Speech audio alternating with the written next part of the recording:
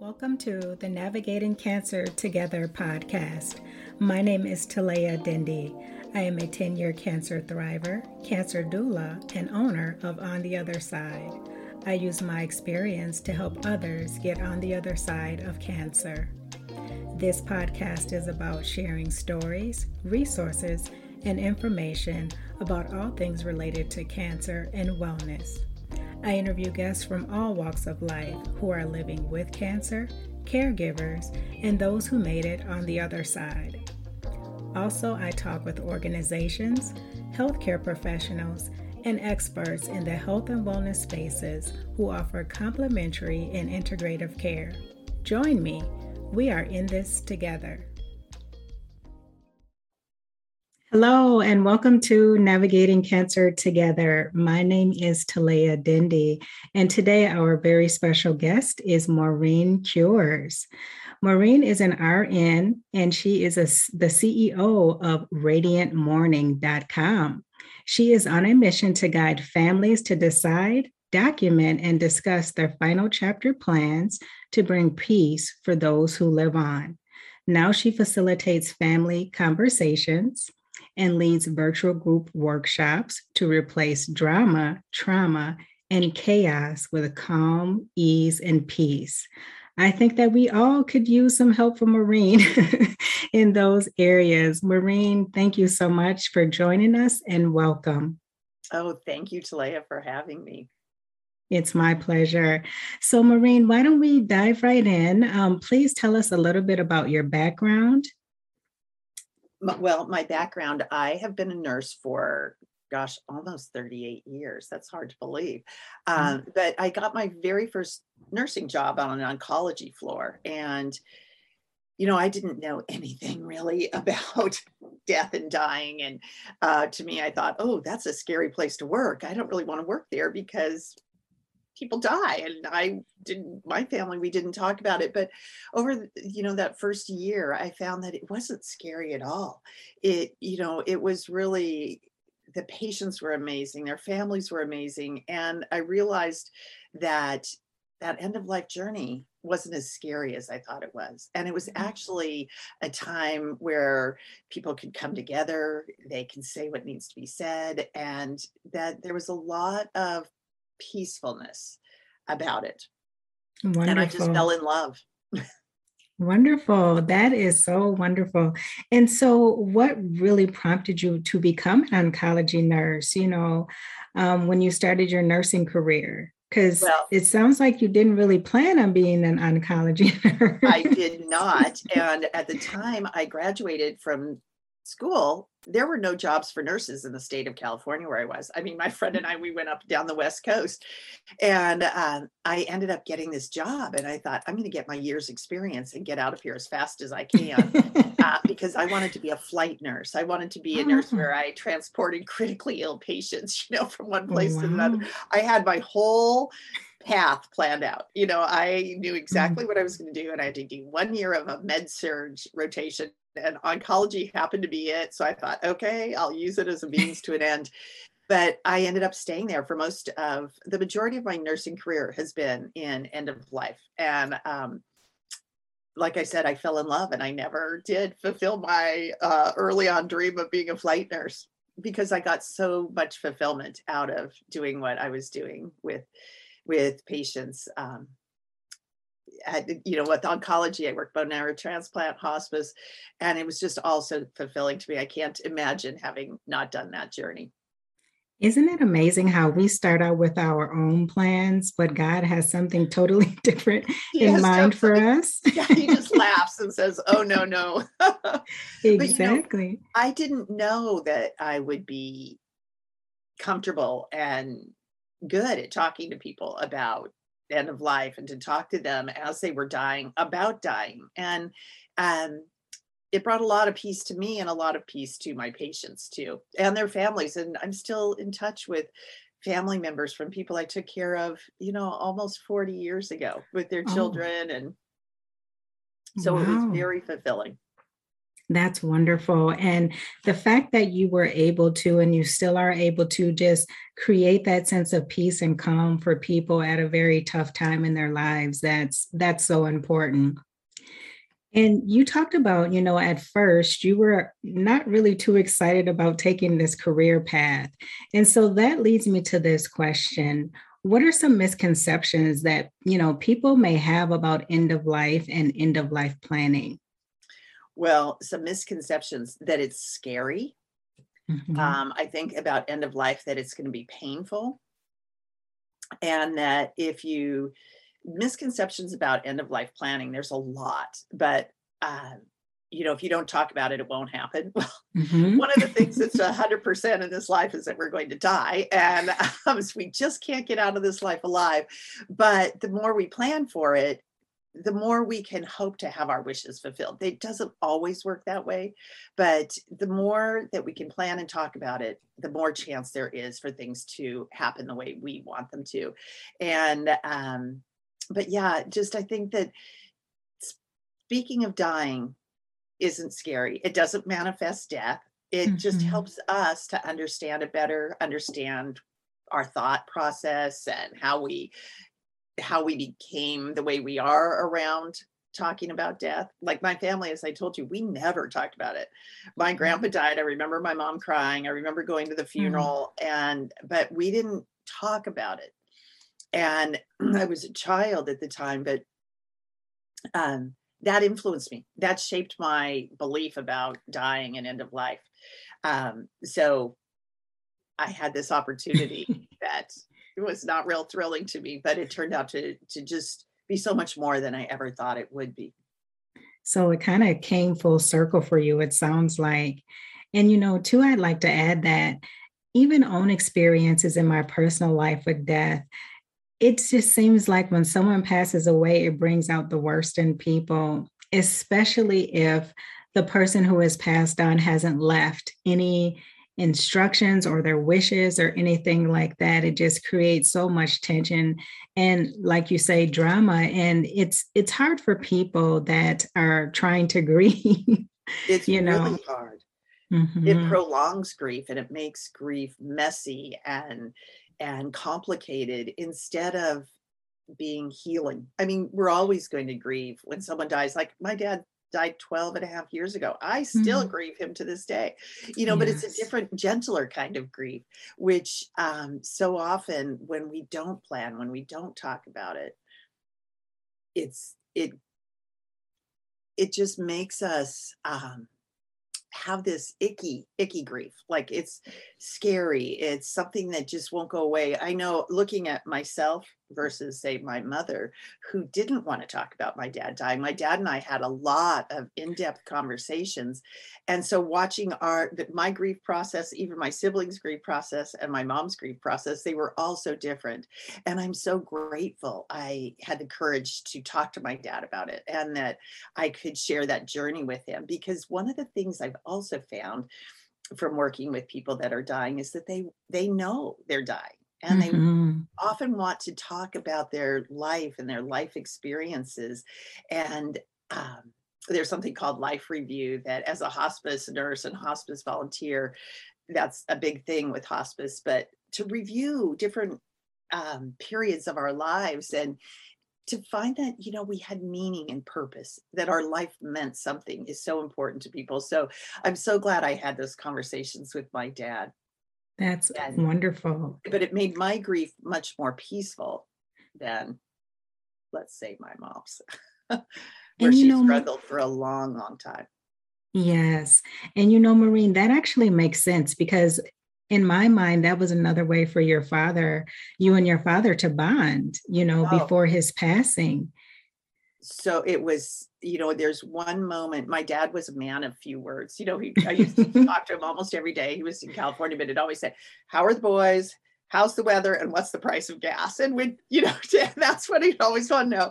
And so we'd have these short conversations, but they got longer as he progressed through his disease. And I remember I wrote him a letter about what he meant to me and the impact he had had on my life. And now I'll get all teary, but I remember I was going to take our two kittens to my cousin's house because my dad had taken a turn, and I was going to, we were going to go down for Easter to my parents' house instead of my husband's parents' house in the Midwest. And my dad called, and he started talking, like he sharing things that he had never shared before. I had to pull over on the side of the road. I thought it was going to be the normal, how are the boys? How's the weather? How's the price of gas? And that is a conversation that I will cherish the rest of my life. And that's what starting these conversations, that's what the gifts that we can be given. And that's exactly what I was going to say. He left you with the gift. And what I really admire too is that he was willing, because like you said, he probably knew that his time was coming to an end, and he was willing, he wanted to open up to you and share things with you. So in some instances, that's a two-way street where both people have to be at a place where they're open, and then the other person's willing to receive and help facilitate that as well. Yeah. And, like I cried with my dad that day. And that's okay. It's okay to cry and let them know that, it's darn sad that they're not going to be in this world with us anymore. And people are afraid to do that. I've seen over time that they're afraid to let the other show, to show their emotions to the person that's dying. Yes. Well, gosh, I'd want people to know that I'd want to know that I made a difference in people's lives, and it's okay to show whatever. And, sometimes emotions aren't good, and it's okay to share those too, and to make peace. I think one of the gifts, it's funny because back when I first was an oncology nurse, people didn't survive cancer like they're doing today. And there's been such strides in cancer treatment. And I look at that and I think, but it gives us the gift of time to say what needs to be said, to, seek forgiveness and to forgive others. And it gives us the time to say what's on our heart and say goodbye, which so many people don't have the time because they're afraid to start these conversations. Or, it's when someone dies suddenly, that's hard. But that's why we need to live our lives, like say what needs to be said as we go through our lives. That is so true. And it's so important because a lot of times when people, the family or loved ones or friends that are left behind, it's like it leaves a void because they're like, I wish I would have known, or I wish I would have known what this person was thinking or how they were feeling, and you just don't get that closure sometimes, unfortunately. Right. Right. And, I had a cousin that I was close to, and he died suddenly. He dropped dead of a heart attack. He was in his late 40s, but he'd been trying to call me the weekend that he died. And we were away, and sometimes he would talk, and I thought, I'll call him on Monday when I'm back.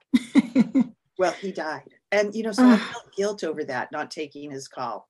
And, but then I thought, no, he knew exactly how I felt about him. And he knew that I loved him no matter what was going on in his life. And, but still I had that regret, although I don't think we should live with regret, but there was that little moment, like, why didn't I take his call? Yes. But we can't anticipate that. But I did have the peace of mind of knowing that he knew how I felt. That's a great point, Maureen, because there have been times where, people have reached out to me and I know that they're long-winded. So I'm like, okay, like you said, I'll take that call tomorrow or when I have more time to just kind of sit and focus on the conversation. And I could see where a person would feel guilty in that scenario. But I also like the way you reframed it and said, because of our relationship, my cousin knew how I felt about him. And so I think that's very important for the audience to really take heed to that and not, in those situations, not carry so much regret or guilt. Right. I think regret is a wasted emotion. If we could learn something from it, from what happens. Like for my cousin, I might be more inclined to take someone's call that's long-winded and say, I can't talk right now. We're on vacation. Can I call you on Monday? Or we're away with the family for the weekend. Can I call you on Monday? I've been more inclined to do that than to just let it go to voicemail. But so, as long as we learn and grow, we shouldn't have regret, even when things didn't go the way that they maybe should have, or we wished they had gone, because we can always say we should have done. What's it called? Shitting on yourself. Yeah. I should have picked up that phone, but I didn't. And there's no way I'm ever going to change that. So all I can do is do better next time. Wise words. Thank you. So, Maureen, being an oncology nurse, what do you see as some benefits that can come from a cancer diagnosis? I think that it makes people reprioritize their lives. What they thought was important, all of a sudden there's not much meaning to working yourself 27 hours a day, that I've seen people that have really taken a hard look at what's important and restructured their lives and thought, I'm going to give more time to those that I love. I'm going to travel more. I'm going to do the things that are important to me, because all of a sudden, when you get that cancer diagnosis, your life is finite, even though all our lives are finite, but it becomes so clear in that moment that, oh my gosh, I have something that can kill me. And what have I done? Have I done all the stuff that I want? That's why I love bucket lists. Yes. And I think that we should all make them. It also gives us, what I was saying before, the time. It gives people the time to say what needs to be said. There's a hospice palliative care doctor, Ira Byock. And he has a book, oh gosh, now I'm just blanking on it, but really the 4 most important things. That's not what it's called, but it's to say, I forgive, please forgive me. I forgive you. Thank you. And I love you. And I would also like to add, if someone is dying, goodbye to that. And I think that's the gift that cancer gives us, the ability to forgive people, like I was saying earlier, but also to do the things in life that will bring us meaning. Volunteer, to be able to volunteer. I've had one of my favorite people, he had 2 wives die of cancer, and hospice was involved with his second wife, because hospice was relatively new back in the 80s. His first wife had died in the early 70s, and hospice was it was around, but not like it is today. And then his next wife died in the early 80s, and it was such a different experience that he ended up volunteering for hospice. And his wife had volunteered with him until she took a turn and ended up as a hospice. She'd been on hospice, been discharged, and then had to go back on hospice. But it was such a gift to them, to this man and to his wife, that he kept volunteering. And, that's so important. And it does. As a cancer survivor myself, I can say, Maureen, that it does make you prioritize your life, because before, to me personally, death was something that was way down the road. But when you get that diagnosis, it's in your face and you have to face it. And so it does cause you to stop and think and say, hey, right now at this moment, what's important? And it wasn't, like you said, working long hours. It wasn't, getting irritated because someone cut me off in traffic and all those little things that we've allowed to annoy us. So that is so true. It forces you to prioritize your life. And, it gives you time to get your affairs in order. Whether you are a cancer survivor or whether you're not, it does give that time to take care of the things. Get your estate planning in order, get the things. What legacy do you want? to leave? What Mhm. legacy do you want people to, how do you want people to remember you? You can get all of that in order because there's time to do it. It's shocking Yes. once the shock wears off and you think, okay, let me get this stuff done just in case. That's so true. And that's how it happened. It's like, okay, now's the time more than ever to get those things in order. And so touching on that, Maureen, is there anything else that would fall under the category of get your affairs in order? And what else is important? Well, I think that the most important thing, health wise, from a health standpoint, I think full estate planning is very important. But most people think, oh, I don't have anything or I don't have enough Mhm. money. So they don't take care of that will and, um, how to distribute their assets, things like that. And people have more than they think they do, you know. Um, Yes. so I'm a fan of full estate planning, but at the very minimum, get the advanced care planning documents done. That's the power of attorney for healthcare document and the advanced directives, meaning what you would want done if this happened, if you were unable to speak for yourself. You want that one person that can speak on your behalf. And because they know what you would want, because you've had these conversations, you want to have it written out in that advanced directive, also known as the living will. Most people know it as the living will, Mhm. but it spells out, would you want to be put on life support? Would you not? Or uh, let's say that there was a 50% chance you could get back to how you were if they put you on life support for whatever period of time. We can determine too. We could say, I'll be on life support. Most people think life support is a ventilator, with the Mhm. breathing tube thing on Yes. it. But life support is also tube feedings, dialysis. Um, so there's other parts of life support, but in this case, just the ventilator. But, to say, okay, no, I wouldn't want it at all. Yes, I would. Um, or I would with this parameter. So we get to choose and we get to learn about this and Mhm. decide what would be right for us. But And the more go we ahead. can give a roadmap to our families and those that matter most to us, the more of a gift we're giving.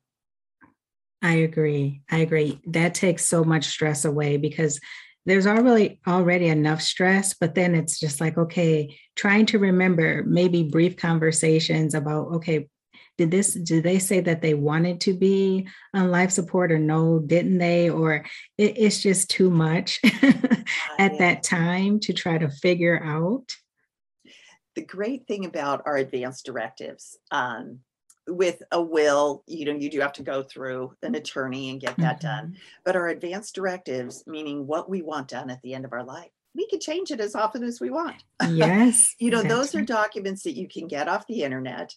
Um, for free. In Washington state where I am, it has to either be witnessed by two people or notarized. It doesn't have to be both.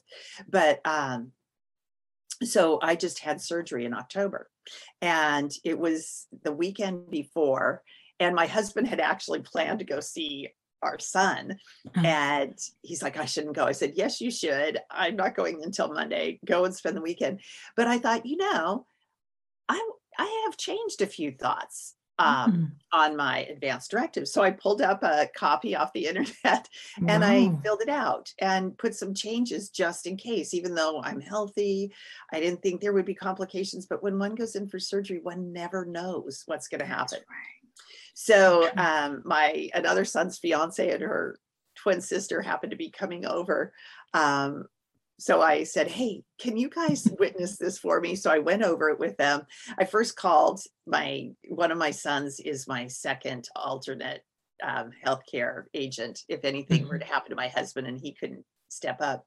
So I called him and said, okay, are you sure you're still willing to do this? Because I'm changing this. And he said, yes. I said, this is all I'm changing, that what, I'd be okay being in a wheelchair. Where before Mm, I thought, no, I'd have to be up and ambulatory and being able to mhm. do my own activities of daily living and taking care of myself. But as I've aged and gotten older, I thought, no, I think I would be okay as long as I knew who I was and who I'm with and could converse. Then being in a wheelchair is okay for me. So I wanted to put that in there just in case. Nice. Yeah. And I really like that because that's not something that we think about when we go in for surgery. Is that okay before, is there anything that I want to change on my healthcare directive? Yes. I don't think about that. So thanks for planting that seed. And if I ever have to, go in for surgery, I can say, okay, before, let me just review what I have in place. Is this Right. still good? And that's what I said, it's so easy. I said, we write the story of our lives and we can change it anytime we want with these healthcare directives. So it's as easy as that, but it's also as hard as that because we don't want to think that. You don't want to think of going in for a pretty routine surgery and having something major happen, but Yes. yeah, But you never know. but You you just, never know. And it does. And these are for the what ifs of life. What if I'm in that accident? What if I have a problem with the anesthesia and don't come out of surgery being able to know mhm. who I am and where I am? So, Yes. Maureen, this makes me think about something that you shared with a group that you were speaking with that I was a part of. And it had something to do with if you are in an ambulance or something like that, and it's their job to make sure that they keep you alive. And you were saying that there was an extra step you have to take, I believe. yes, Um, and so that might be important for people to know and also note that when they are getting their affairs in order. there's something called the Portable Orders for Life Sustaining Treatment, POLST, POLST. And every state has their own form. Usually they're a bright color. Ours here in Washington is a bright, like neon green. And those are like you and I wouldn't qualify for a pulse because we don't have some life limiting illness. Usually it's someone that Mm, has a life limiting illness that usually is within a year or so of okay. life expectancy. But meaning that if they're at home, let's say they have chronic heart disease and they're at end stage heart failure, and they know Mhm. they're probably only going to be alive a year or so, they should have that form and put it up where if the paramedics are called, they legally have to start CPR. Even if Mhm. someone is a do not resuscitate, that's a big thing. DNR, do not resuscitate, Mhm. but that's only in the hospital. That is only valid in a hospital setting. So this POLST form is the only thing that paramedics across the nation can follow legally to not perform CPR, to not resuscitate a person.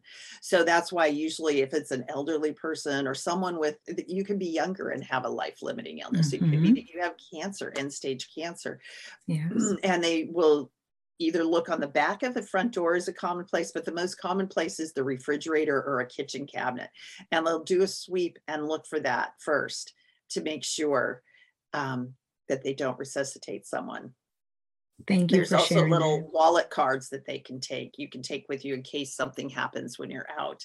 And that happens all the time where people will maybe have a heart attack and they could be near end of life. They could have been wanting to be do not resuscitate, but they collapse in a grocery store, let's say. That Mm. happened to my friend's mother, and she had to be Oh. resuscitated. And she did not survive the resuscitation, but it had to be done because legally they have to. Mhm. Thank you for sharing that. I just Another thought that thing was important. Yeah, another thing that I would like to share, if I have just a minute, is the do Mhm. not resuscitate order. Let's say you're going into surgery, but you're a do not resuscitate, and the DNR. Ask your surgeon, will this DNR be enforced in surgery? Because oftentimes they will negate the DNR for surgery. Um, and you could end up being resuscitated in the middle of surgery, which happened to a patient of mine. He had a blockage and they were trying to give him some relief, but he was a do not resuscitate. But during surgery, he was a full code. It's called full code. Mm. What they'll do full resuscitation. So make sure if you know you're near the end of life and you would not want to be resuscitated and they're doing something to relieve your discomfort, to make sure that that DNR is still enforced in surgery. Okay. Great information. That's a lot, but those are It's a things lot. that people need to know, Yeah. and that we're not, often educated on, making sure that we have those specific details covered. Yes. Yeah. Thank I you. would, until that day, I never would have known that. And I'd been a nurse for many, many, many years. Oh, wow. Yeah. Okay. Thank you. And so, Maureen, what are some consequences that you've seen from individuals and families that were unprepared for death? I've seen uh, fighting. I've seen disagreement. I've seen people kept on life support that probably would never have wanted to be. But mostly it's the fighting within the families and the fractured families because they disagree on what should be done, or the regret that they did something that they shouldn't have. Um, that they took their mom off life support, maybe they shouldn't have, or they kept her on life support. And so living with that regret that you did the wrong thing is big when you don't have these important conversations. But usually it's family discord in some way or another. Mhm. And we hear that so often. And it's so unfortunate because that's a time when people need to come together and really nurture each other. Yes. But like you said, there's so many different factors that cause that fighting and tension. Yes. And it can be really hard on the person who's the decision maker, the healthcare power of attorney, also called healthcare agent, or there's so many surrogate, there's so many different words, but that person that has to make the decision, if she's the only one or he's the only one that knows the wishes of the person they have to make the decision for, that can cause terrible dissension in the family where they're pitted against a person that has to make this important decision. So that's where these conversations as a family unit, or the family can be loosely, it's a loose term, it's those that matter most to us. Bring in the friends, Mhm. bring in people that you care about, that you want them to know what you would want in different scenarios. And Maureen, how would you advise that families and, friends, people that are you're close to, how do we start those conversations? Well, uh, I love starting a conversation. In fact, I have a free giveaway, 7 prompts to get the conversation started. But first of all, never blindside people. Don't invite them over and then just make it all about end of life. Invite them. Either call up or um, send out a little invitation. I've been doing my end of life planning and I would like to discuss it with all of you. Or it could be that you're like, my mom doesn't like to talk about death. Still, she's Mhm. 85, but she doesn't want to talk about it. She's going to just go to sleep one night, and that will be it. So if only that's what, like, So it's I that would vote simple. for that too. But so to say, hey, some you can use a prominent celebrity died, and it made me think about what would you want if you were in her position or his position, or um, gosh, my coworker's father just died of a heart attack. It made me thinking, what would you want if that happened? Or you could say, hey, dad, I'll buy you a beer after a round of golf if you'll like share what you'd want with to be done if Mhm. anything happens to you and you can't make decisions for yourself. So there's so many different ways to start the conversation. But I always think, once get all your advanced care documents done and then invite everyone over, but tell them what it's about. Invite them over for pie and coffee, or beer and pretzels, whatever your choice is. But don't blindside them. Ask them to come and then ask them to share in that conversation.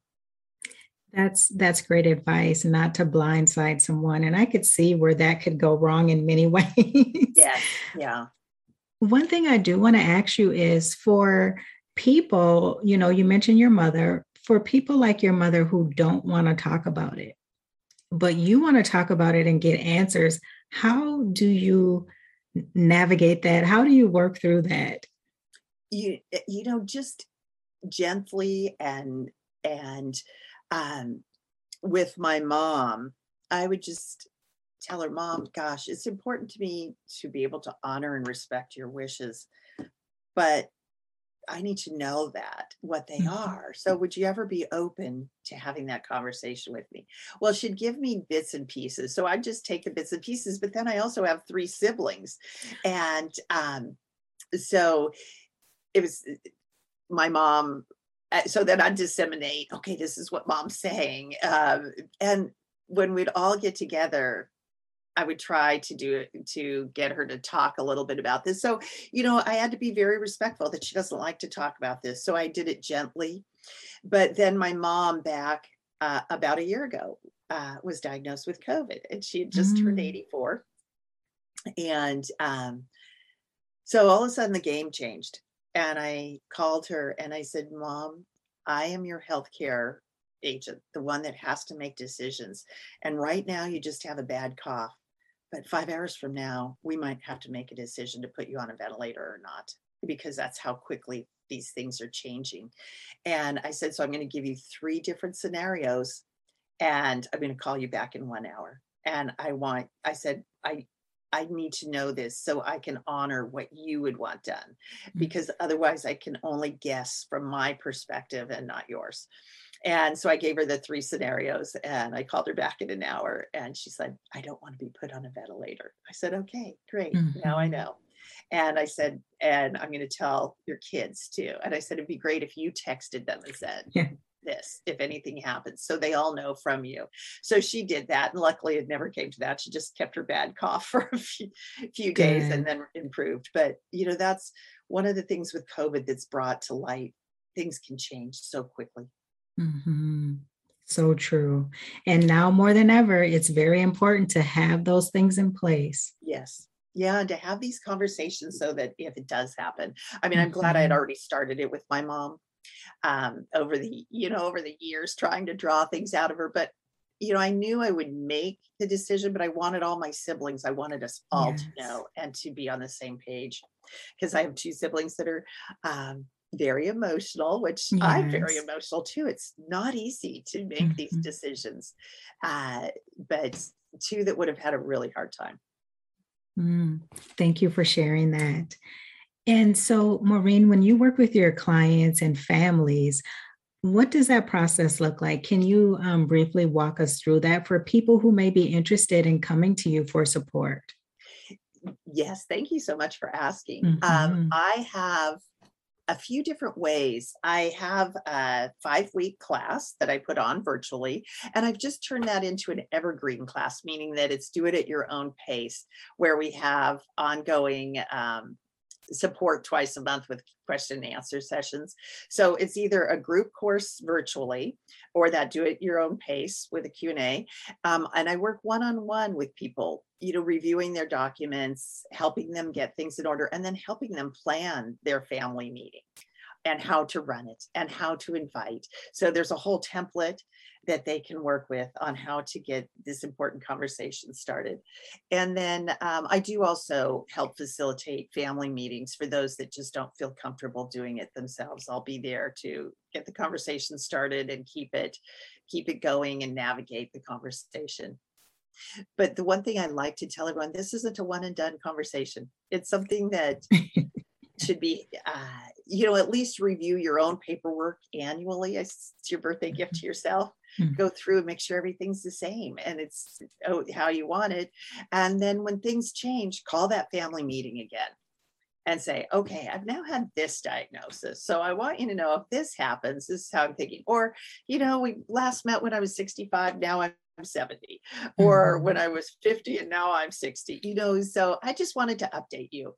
And it can be light and it can be fun. And, but it just gives people all from yourself plan. They have a plan to follow, that roadmap to follow if anything should happen. I love that.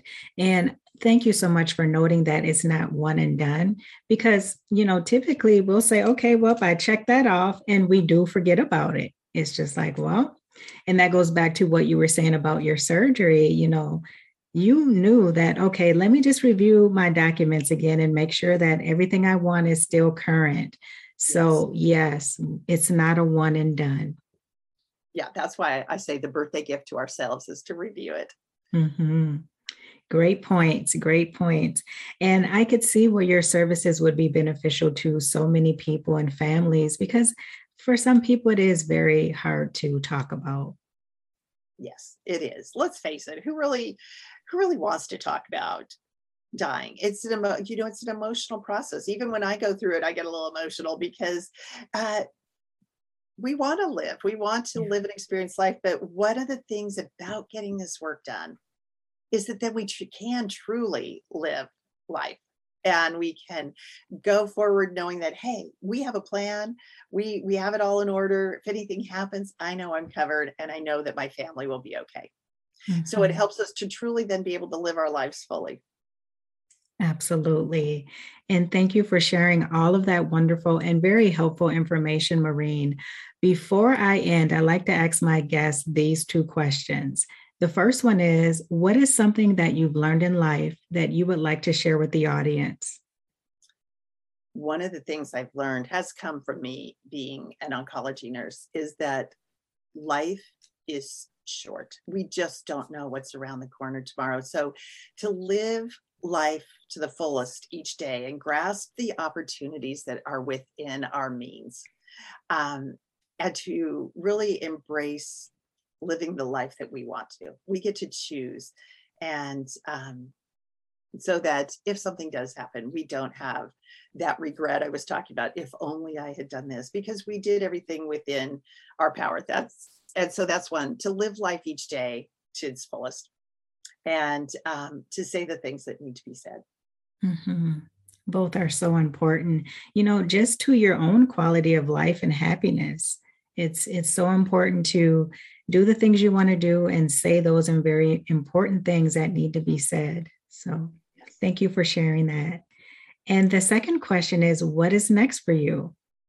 What is next? I'm really excited about, I just told you that I had taken my online program and made it into a self-paced program. So I'm super excited about that because not everyone feels comfortable sharing in a group, and it's something that they can do at their own pace. There's video recordings and documents to support it and things to get the work done. So I'm excited.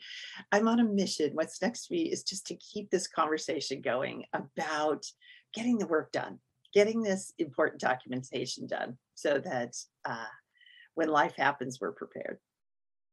Wonderful. And Maureen, if people are interested in connecting with you and learning more about Radiant Morning and how you can support them, where can they find you? Well, I have a Facebook group, Facebook page, but also just they can email me at Maureen. My name's Maureen at Radiant Morning. Morning is in grief, like with it, not morning is the dawn of the Morning. day. Radiantmorning.com, Maureen at radiantmorning.com. And I'd love to have a chat and just Wonderful. see how I could help people. Thank you. And I know that the work that you do is so important and it is helping save a lot of people's stress, drama, and trauma. So thank you for all that you do. And before we end today, I just want to say how much I appreciate you for coming on and educating us about this very tough topic. And just keep doing what you're doing, Maureen. We need this. Oh, thank you so much, Talia. I think what you do with people with cancer is so powerful because let's face it, it's a diagnosis none of us want to get, but we do get those diagnoses, and to be able to have someone to shepherd us through is so powerful. Thank you. Thank you. And I appreciate your time, Maureen. Before we leave, I'd like to give a shout out to the listeners. Thank you so much for joining us today. That is it for this Wednesday. And until next time, let's keep navigating cancer together. Take care. Thanks for listening to this episode of Navigating Cancer Together. I hope you enjoyed it. Please be sure to subscribe. And if you appreciate the show, drop a positive rating and review on Apple Podcasts or Spotify. For notes from the show, visit ontheotherside.life and check out the podcast section. After you check out the show notes, head over to my gift shop and show yourself or someone special in your life some love with gifts of encouragement, hope, and positive affirmations. I would love it if you joined us for the next episode. Talk to you soon.